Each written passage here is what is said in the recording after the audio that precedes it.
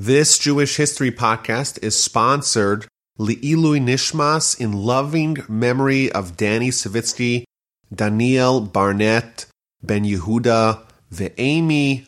May his soul have a spiritual ascendance in heaven.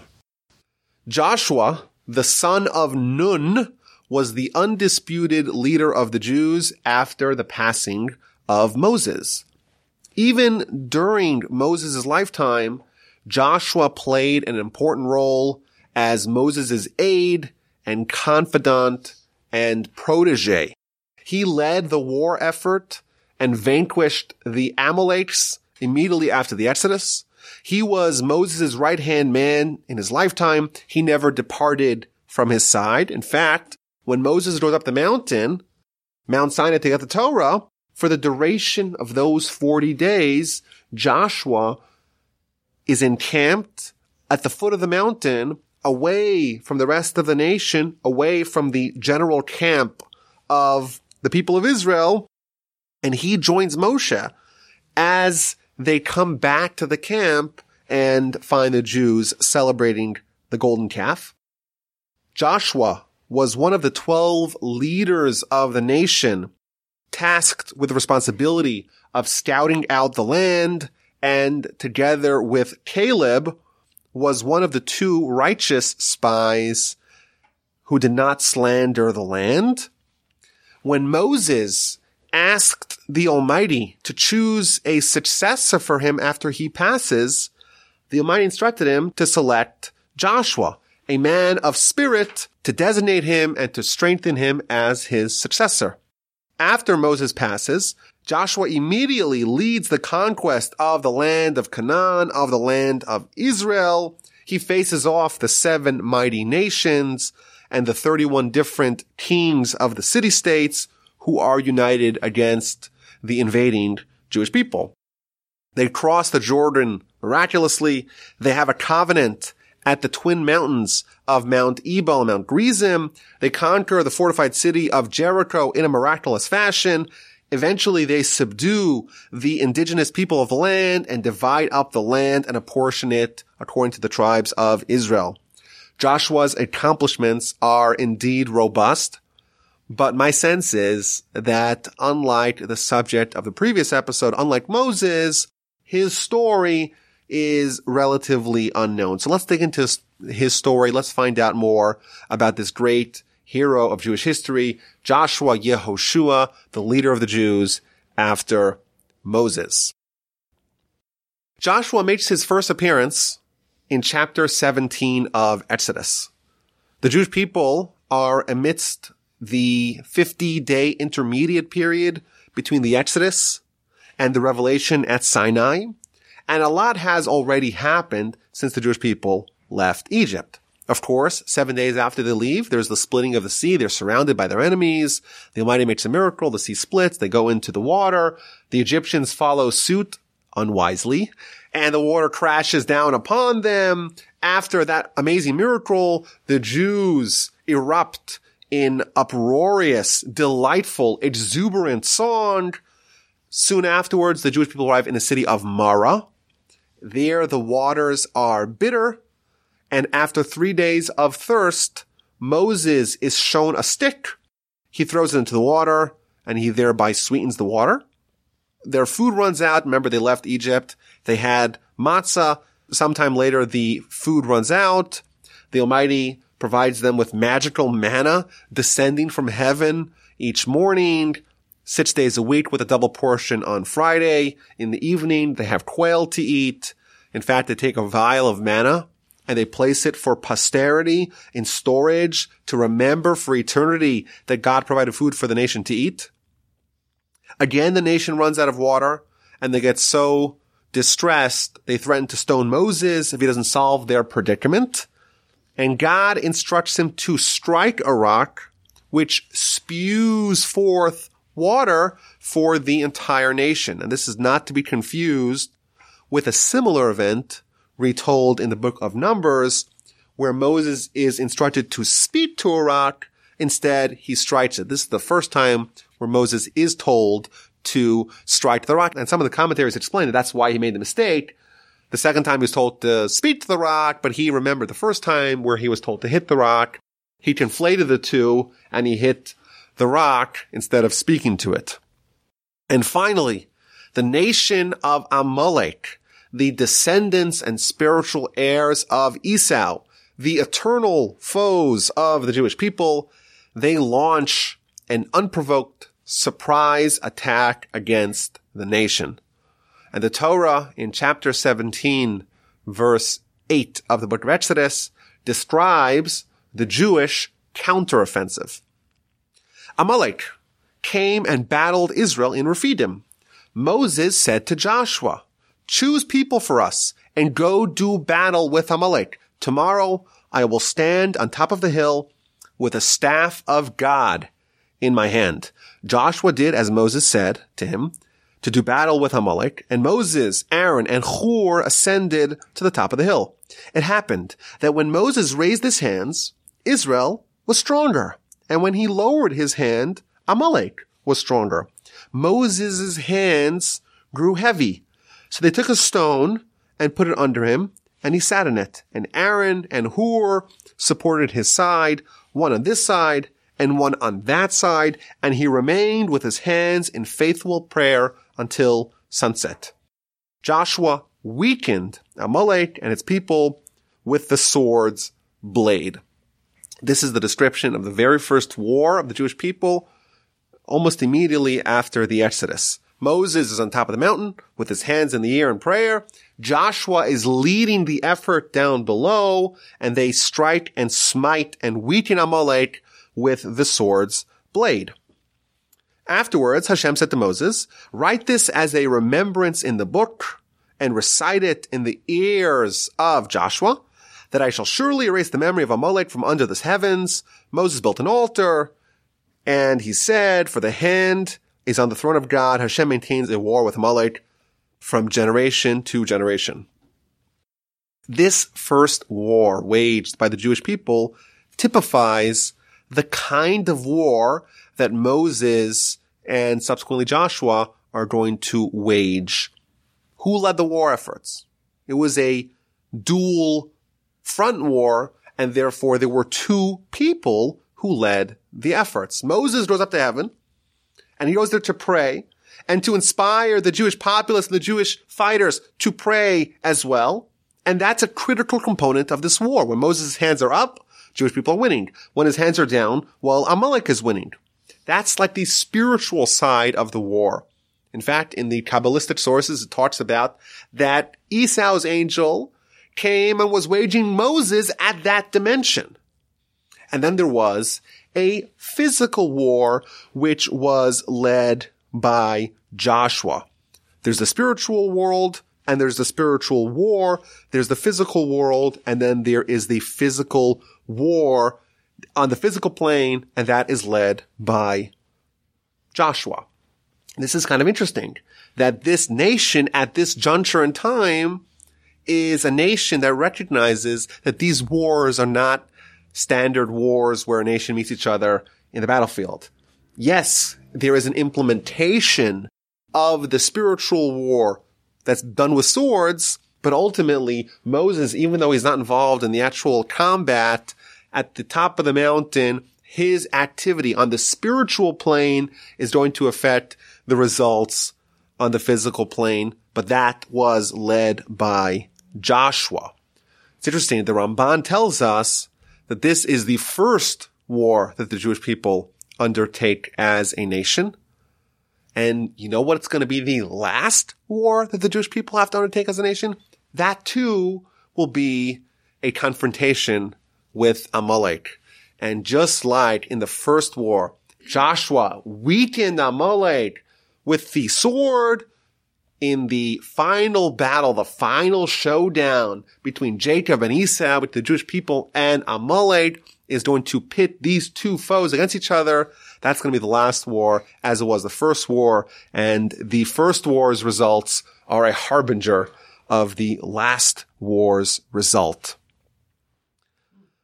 Afterwards, once the battle is over, God tells Moses to convey an important message in the ears of Joshua, that the existence of Amalek the existence of this eternal enemy of the Jewish people, it detracts from the throne of God. And in each generation, this battle will resurface. Why does God tell Moses to go tell us to Joshua? The answer, as we know now, even though Moses didn't know it at the time, is that God knew that Joshua is going to be the next leader of the Jewish people, and therefore this critical bit of information must be transferred to him. That's the first appearance of Joshua in the Torah. His next appearance is several weeks later, and again we read about it in the book of Exodus. This time it's at chapter 27, verse 13. And this is telling us about Moses' preparation to ascend the mountain to spend 40 days in heaven, in the spiritual realm, with God, getting the Torah, bringing it down to this world, and delivering it to the Jewish people. Moses and his attendant Joshua arose, and Moses ascended the mountain of God. Moses is going up Mount Sinai, the mountain of God, to receive the Torah. Joshua, well, he's not allowed to join. Moses alone ascends the mountain. But Joshua accompanies Moses as far as he could go. Once he reaches the point where he can go no longer, he pitches his tent and he waits for 40 days for the duration of Moses' time in heaven. Joshua does not budge from that point, from that border past which he cannot cross. Why did Joshua travel with Moses even though he could not complete the journey? Moses, after all, was going to heaven. Joshua cannot join. So why is Joshua joining the journey to begin with? So Rashi quotes from the Talmud and tells us something very interesting about Joshua's character. Joshua was a student, and students accompany their teacher. And even though Joshua could not go to the destination, he was traveling because traveling with Moses was important in its own right, even if the destination was inaccessible for Joshua. And Joshua pitched his tent and he remained there for 40 days. Why? Because when Moses comes down the mountain in chapter 32 of Exodus, he meets Joshua before they go together to the camp. And that teaches us, continues Rashi, that Joshua remained at the foot of the mountain for the duration of the 40 days. This is really interesting. Not only did Joshua accompany his teacher on a journey that he could not complete, but he remained there. He didn't go back to the rest of the camp. He wasn't privy to the decisions that led to the golden calf. He was there by himself in his tent waiting for Moses to descend. Everyone knew that Moses was slated to be there for 40 days. And we know the golden calf fiasco happened because they thought 40 days were over. It was really only 39 days. There was a miscalculation. But regardless, the fact that Joshua remained there for the duration is incredibly noteworthy. He could have gone back to his family. Maybe even he should have gone back to his family to be there until Moses is coming. He knows Moses is not coming back for 40 days. Why does he remain there for the duration of the 40 days? And the answer, I think, demonstrates the attitude of a committed student. He didn't want to miss Moses for even a second. He wasn't willing to take the chance of leaving because if he leaves Moses' side, there may be a second that he's not accompanying Moses. And we find out later on in the Torah testifies about Joshua that he did not depart his teacher's side for a millisecond. For the duration of the Torah, for 40 years, from the Exodus until the death of Moses, Joshua is next to him, his right-hand man, never departing from him, not even for a moment. Joshua, the disciple par excellence of Moses, is unwilling to depart from him, unwilling to miss even a second of time with him. He remains at the foot of the mountain. Asks the Talmud a very interesting question. What did Joshua eat for those 40 days. We know Moses didn't eat, not bread, not water for 40 days. Well, what about Joshua? What did he do? Well, the whole nation was eating manna, but the manna, that came in the camp. Joshua is now away from the camp. He's by himself at the foot of the mountain. What is Joshua eating for 40 days? And the Talmud in the book of Yoma, on page 76a and b, it's where the page turns, says something very interesting. It says Joshua also got a delivery of manna specially designated for him at the foot of the mountain. But you know how much manna he got? He got manna equivalent to the same amount of manna that went for the whole nation in the camp. If there was, 5 tons of manna every day delivered to the camp to all 600,000 Jews, that's exactly how much manna Joshua himself got by himself at the foot of the mountain by Mount Sinai. And the obvious question is, why did Joshua end up with so much manna when he's waiting for Moses at the foot of the mountain? And one of the answers is that the reason why the Jewish people got the manna was because the Jewish nation was worthy of manna. And it was like a collective privilege, merit of the Jewish people that if you're part of this collective, you got manna delivered because you're part of the collective. What would happen if some random Joe decided that they're not part of the Jewish people? They walk out, they start heading back to Egypt, whatever it is, they leave. Would they have manna? They wouldn't. Because only the Jewish nation is worthy of having manna, and so long as someone is part of that collective whole, they get manna even if they personally are not on their own meritorious to deserve the manna. Joshua leaves the camp. He's on his own. Will he end up with food? He is no longer part of the camp. He left the camp. He's no longer part of the collective whole. He's on his own. Now, his food is going to be delivered solely based on his own personal merit. Joshua, one of the giants of Jewish history, is someone that if you equate his merit, it's equal to the entirety of the Jewish people. Just like we saw last episode. The Talmud says about Moses, that Moses was equal to all 600,000 Jews combined. Joshua too was the same, and therefore he received enough manna on his own merit to equal the amount given to the whole nation. This is one of the themes that we're going to see throughout Joshua's story. He is very much interlinked and interconnected with Moses. He doesn't leave him for a second, and it's, of course, the greatest privilege to be with Moses and to kind of ride on Moses' coattails. But of course, that's not the kind of guy you want to replace. There's no greater shoes to fill than to be the leader that comes after Moses. And this is kind of the tension that we see in this story. On one hand, he's almost equal to Moses. He's so similar to Moses. Everything Moses knows, he learns right away. He's right there, privy to every decision, to every bit of Torah study, to everything. He's there next to Moses. But Moses is the greatest man that ever lived, and Joshua, he's not quite the same thing.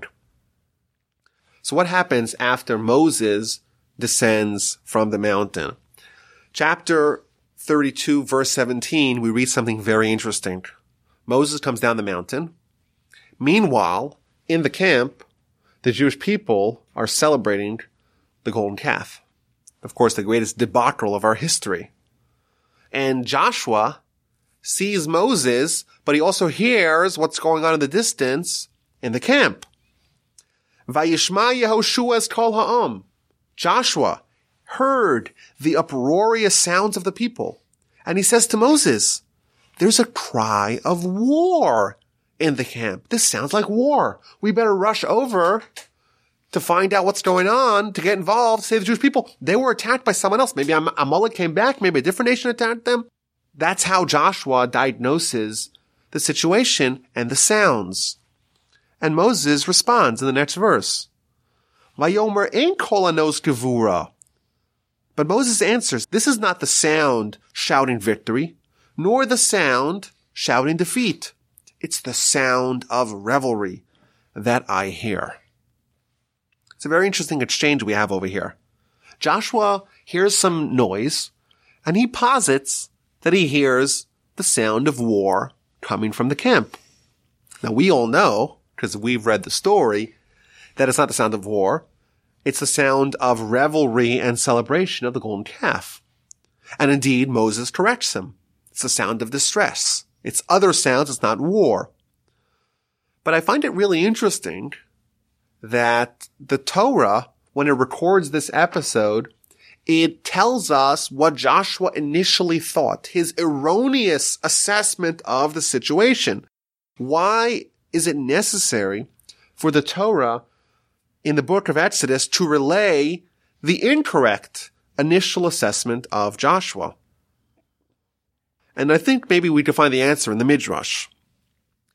The Midrash tells us that Moses hears the sound, and he hears Joshua tell him this is the sound of war. What's the proper relationship of Moses and Joshua? The role of teacher and charge. Moses says, this person is going to be a great leader, maybe even the leader of the Jewish people after I pass. It's important for him to know what sound is war and what sound is revelry. The role of the teacher is to prepare their disciples for what lies ahead of them.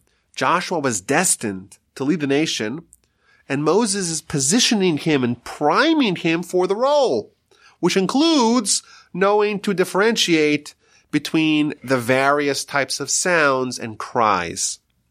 And that's why I think the exchange is very illustrative, A, of the relationship that Moses had with Joshua, B, about how Joshua was raised. He was taught, he was trained by Moses. Moses was constantly adjusting his behavior to make sure that he got it right. And therefore, even though this verse was incorrect, Joshua was wrong, there was no war, the Torah tells it to us to show us how a teacher and a student interact. I believe there's a second instance where we see Moses correcting Joshua. Joshua says something, and Moses says, no, we're not going to do this, we're going to do that. And what I found, or at least according to my research, I cannot think of any other instance in the Torah where Moses has to correct the account or the statement of someone else. Only twice, both to Joshua. The first, like we said, in his assessment of the sounds of the golden calf revelry, and second, in the chapter 11 of the book of Numbers. In chapter 11, we read, it begins with a series of complaints by the nation. And after Moses lays out his grievances, he tells God, I alone cannot carry this entire nation. It's too heavy for me. So the Almighty tells him, okay, gather 70 elders. I'm going to confer some of the spirit that is on you to them. I'm going to make them prophets. And they'll help you. They'll bear some of the burden of the people. You shouldn't bear it alone. Moses complains, too much for him. God says, okay, we're going to spread out the responsibility, distribute it amongst 70 elders besides for you. Now, what's the problem? The problem is that there are 12 tribes. And there's only 70 slots for elders. If you do the math, 72 is divisible by 12.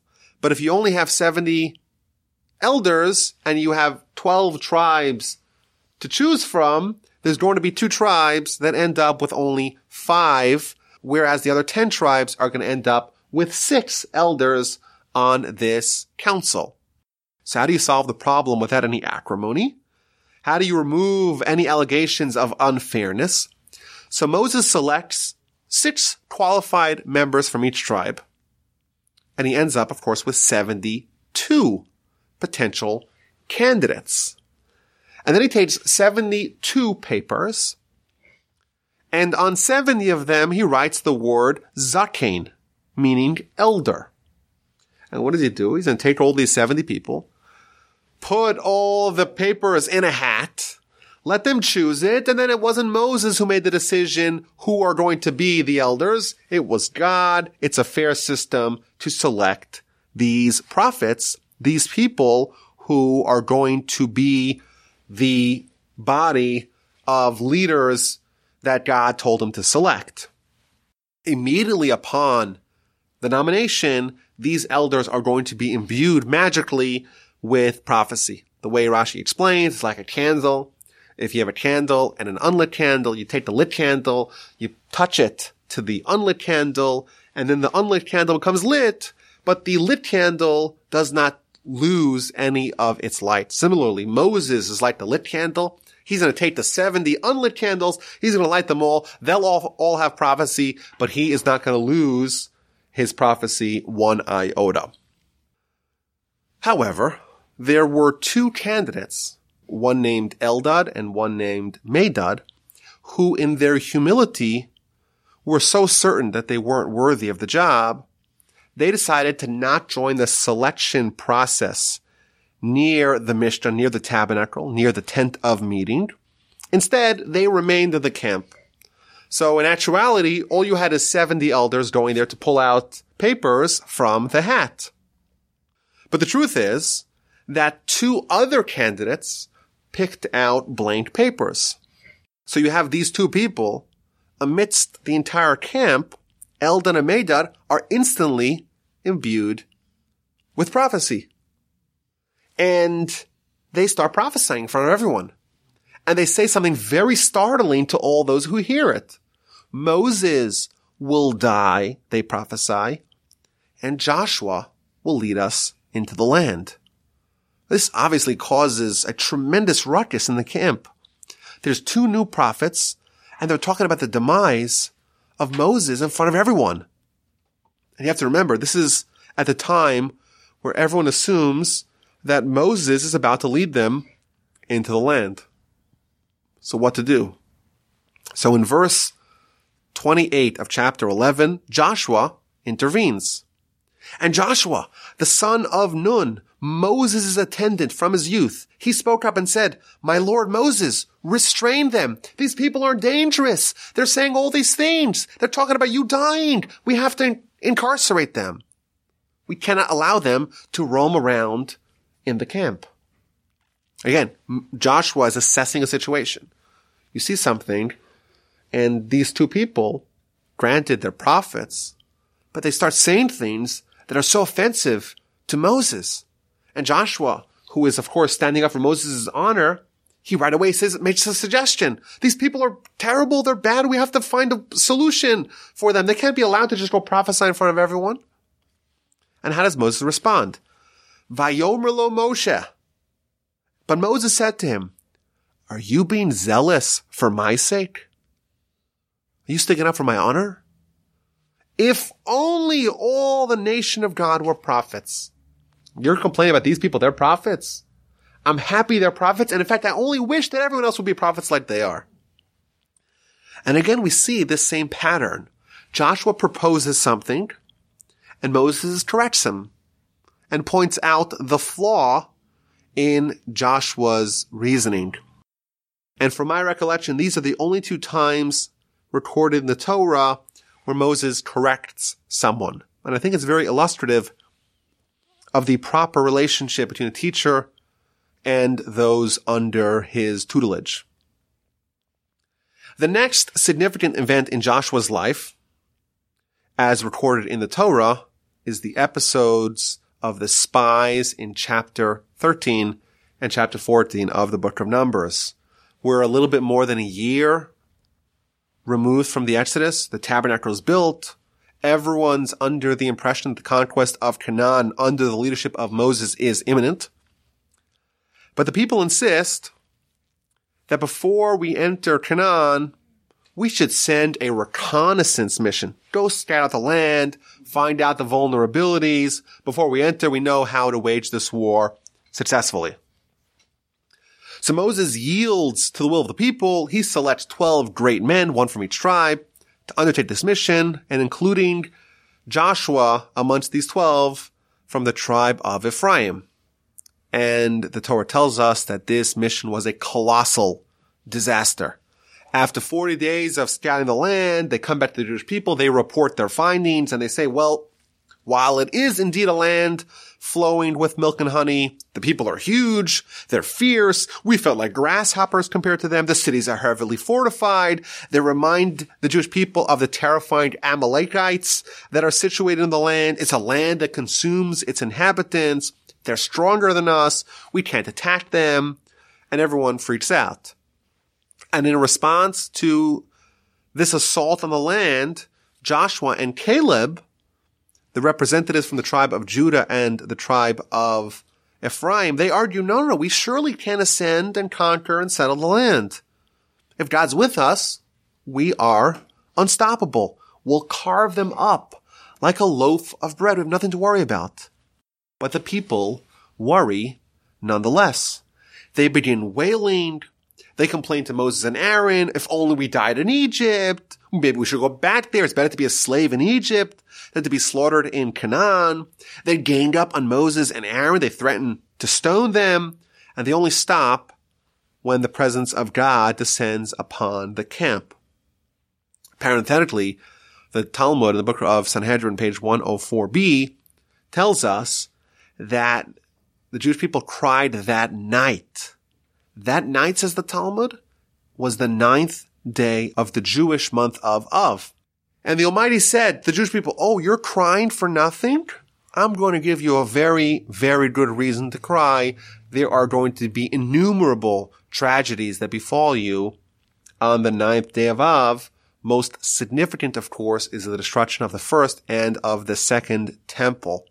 And this is actually measure for measure. The Jewish people spend the night wailing, oh, what's going to be?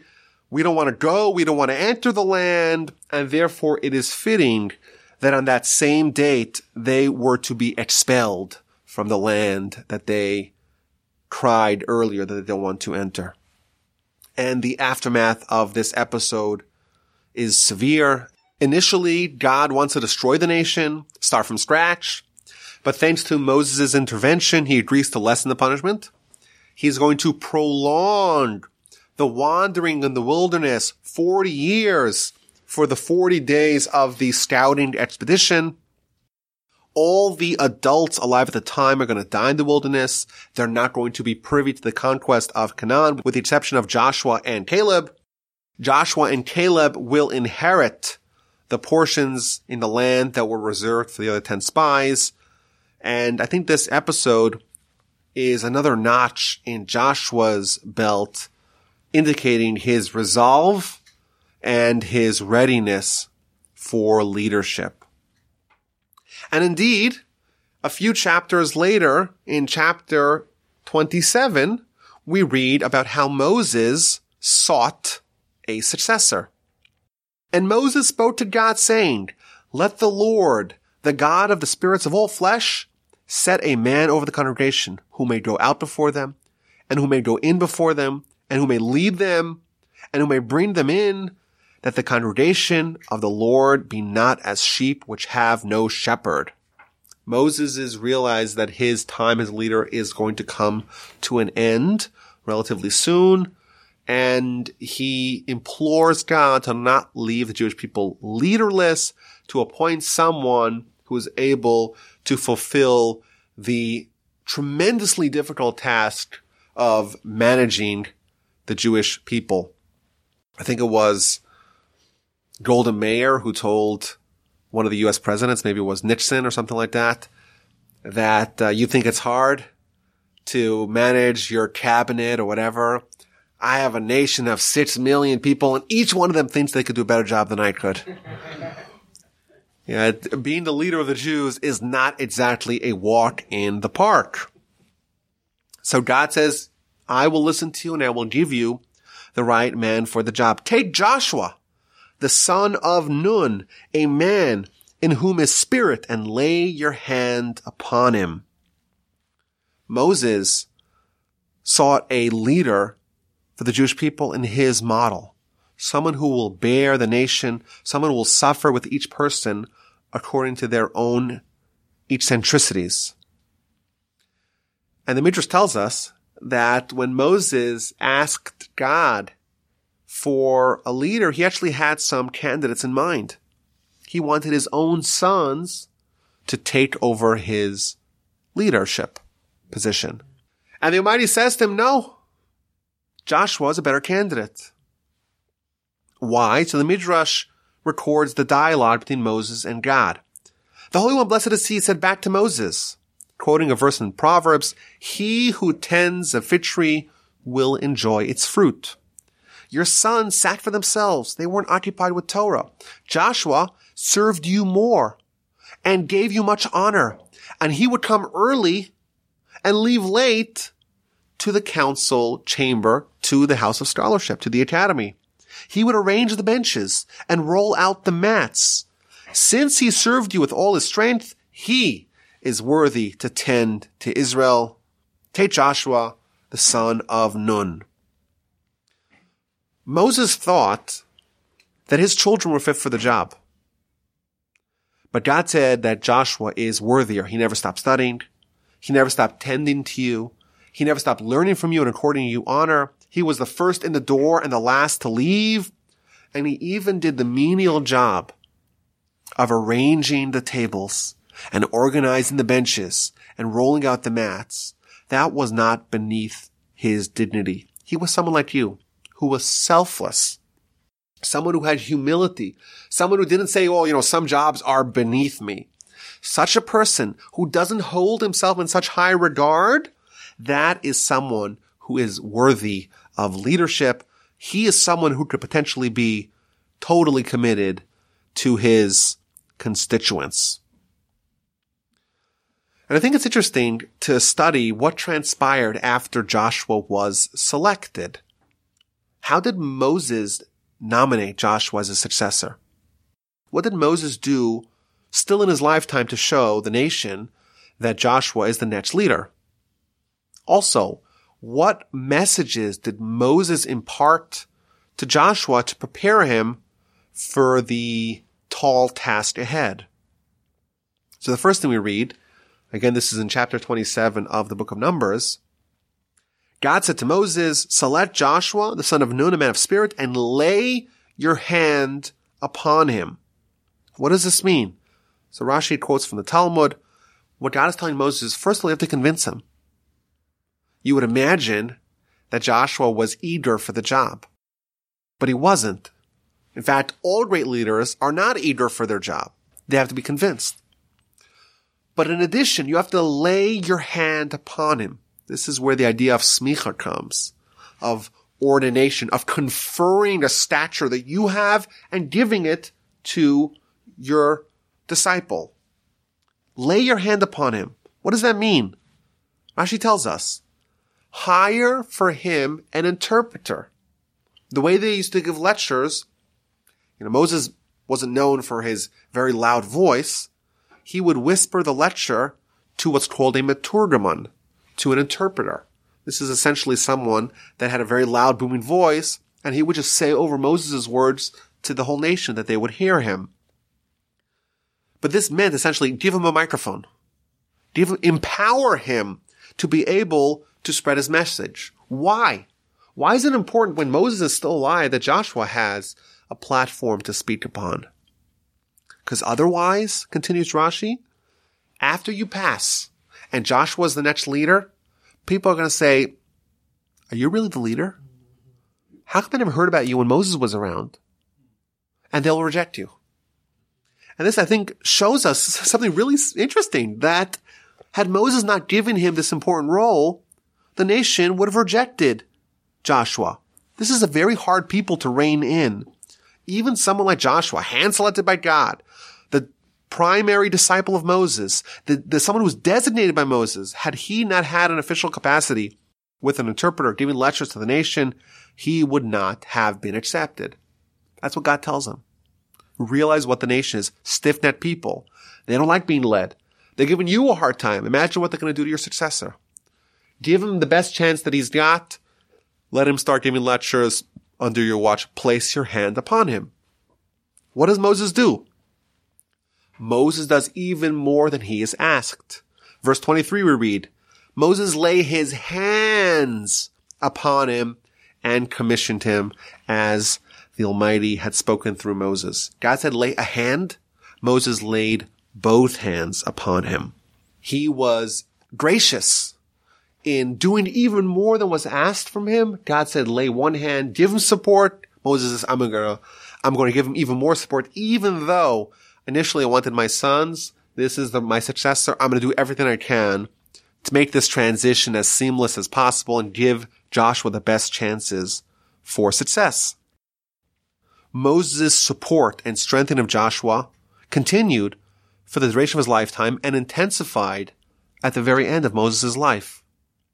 On the last day of Moses' life, he gathers the entire nation for one last speech.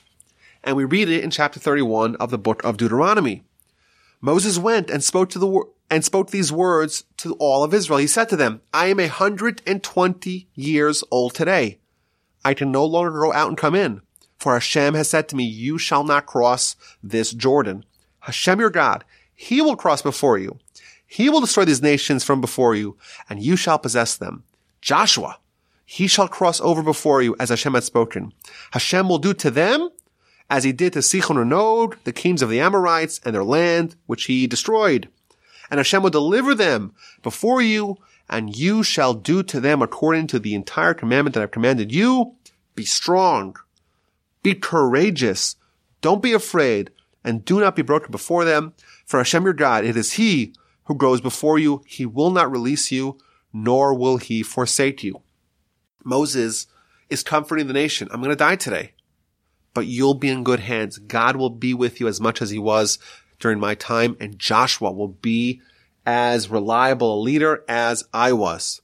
And then Moses summons Joshua and said to him, before the eyes of all of Israel, be strong and courageous, for you shall come with this people to the land that Hashem swore to the forefathers to give them, and you shall cause them to inherit it. Hashem, it is he who goes before you. He will be with you. He will not release you, nor will he forsake you. Do not be afraid, and do not be dismayed. On his last day, Moses reassures and inspires the nation, and reassures and inspires Joshua. Just as God treated us when I was around, he will do the same for you. And this maybe is a lesson for transitions, for succession plans, that is very important for the legend who's moving on to inspire and to give strength to the person who's taken on the total responsibility of following the great leader. And we see this theme repeating itself again and again, strengthening, inspiring. Joshua could do it. Joshua will do it. The Almighty will be with them all the way. If you read this story critically, you'll notice a little nuance, and Rashi picks up on this. Moses tells Joshua in front of the whole nation, be strong and courageous, for you shall come with this people. What does it mean for you to come with this people? It means you're coming together with them. Whereas when God speaks to Joshua, and on the last day of Moses' life is the first time that God speaks directly to Joshua, God says to him, be strong and resolute, for you shall bring the Israelites into the land that I promised them, and I will be with you. Moses says, you shall go with them. God says to Joshua, no. You're not going with them. You shall bring them. Rashi tells us what that means. Moses said to Joshua, you'll go with them. Why? Because you'll have elders. They'll help you. Follow their advice. They'll be there to guide you. You'll go with them. You'll have a team that's going to help you lead the nation. But the Holy One, blessed is he, said to Joshua, you will bring the Jewish people to the land that I've sworn to them. Continues Rashi, quoting from the Talmud, you'll bring them even if they don't want to come. Everything is up to you. Take your staff and hit them on their heads. There's only one leader for a generation. There are not two leaders for each generation. And the commentaries explain that God and Moses are not disagreeing. These two mandates, the mandate of Moses, go with the people, the mandate of God, you shall bring the people, they're complementary. Moses is advising Joshua to seek guidance, to seek advice from the elders. And God tells him, yes, you seek advice, but ultimately, you're the sole leader of the nation. You make the final calls. And I think it's interesting looking at this retrospective of this relationship between Moses and Joshua and this transfer of power. There's a certain degree of continuity. For example, part of Moses' death day speech includes a warning about future generations straying from the path. Moses tells the nation, for I know that after my death you will act wickedly and turn away from the path that I've commanded you. And evil will befall you at the end of days, for you have done evil in the eyes of Hashem and angered him through your deeds. Moses is saying that after he dies, he knows prophetically that the nation will stray. But the question is that after Moses' death, the people did not stray. They only started straying after the death of Joshua. So how can Moses say incorrectly that after I die, you're going to stray from the path? No. It's only after Joshua dies will the Jewish people stray from the path. And the Talmud says something very enlightening. It says that Moses, so long as Joshua was alive, he considered it as if he was still alive. There was this continuity, this unbroken, uninterrupted continuum from Moses to Joshua. Moses passed, no one missed a beat. Joshua right away seamlessly filled in. And in Moses' eyes, Moses finally died when Joshua died. They were like one person. In fact, the Talmud has a whole question, who wrote the last 8 verses of the Torah? Because Moses dies, and then there's 8 verses after Moses dies. So who wrote those words? So the Talmud brings a debate. According to one opinion, Moses wrote it while he was crying, because he was forced to write his own eulogy, which is a very sad thing to do. According to the second opinion of the Talmud, Joshua wrote it. And I think it's more than just we need someone who's an efficient and writes neatly to write the Torah to complete Moses' work. I think maybe the underlying message is, again, like when Joshua was alive, Moses is alive. They were so inseparable. They were so aligned that really it's like Moses wrote the whole thing. Because even if Joshua wrote it, well, what did Joshua know? Everything that Joshua knew, he got from Moses. And therefore there's this seamless continuity and this continuum connecting the Jewish people from leader to leader, from Moses to Joshua. On the other hand, we read about a tremendous difference between Moses and Joshua. The Talmud tells us that when the elders of the nation, they saw Joshua, they started crying. And they would say, the face of Moses was like the face of the sun. The face of Joshua, that's like the face of the moon. Woe to a generation that has this tremendous drop in leadership. And I think this really highlights the dual elements of Joshua vis-a-vis Moses. On one hand, he's like the moon. All he is doing is reflecting and mirroring Moses. He is the consummate student. Everything that he has, all that he has, comes directly from Moses. But it also shows us that there's a big difference. The sun originates the light. The moon only reflects it. Moses is this otherworldly beacon. Joshua's an incredible leader, but not someone as transcendental as Moses. When the elders of the generation, when they see that, they would lament, woe for this embarrassment, woe for this disgrace, that we did not merit another leader in the stature of Moses. Even though there was this seamless transition, there was still significant downgrade. The Talmud goes on to tell us that in the days of the mourning of Moses, in the 30 days following Moses' passing, there was a wide-scale forgetting of a huge chunk of Torah. 3,000 laws were forgotten. Once they don't have Moses, he's the greatest Torah scholar, there were questions that were raised and no one knew the answer. And the people ran to Joshua and they said to him, ask heaven, go knock on God's door and find out what the answer to these questions are. And Joshua responds, no, the Torah is not in the heavens. We have to figure this out on our own. The Talmud continues with a similar teaching. This time, they explain the reason why there was such a mass forgetting of Torah. When Moses was about to pass, he brought in Joshua, and he said to him, any question that you have, you can ask me now, before I depart. And Joshua responded, my Rebbe, my teacher, was there even a second that I abandoned you and I went to a different place? Did you not write, as you did in chapter 33, verse 11, as it says in the Torah, and Joshua, Moses' attendant, did not depart from amidst the tent? Right away, after Joshua made that statement, his strength waned and he forgot 300 laws.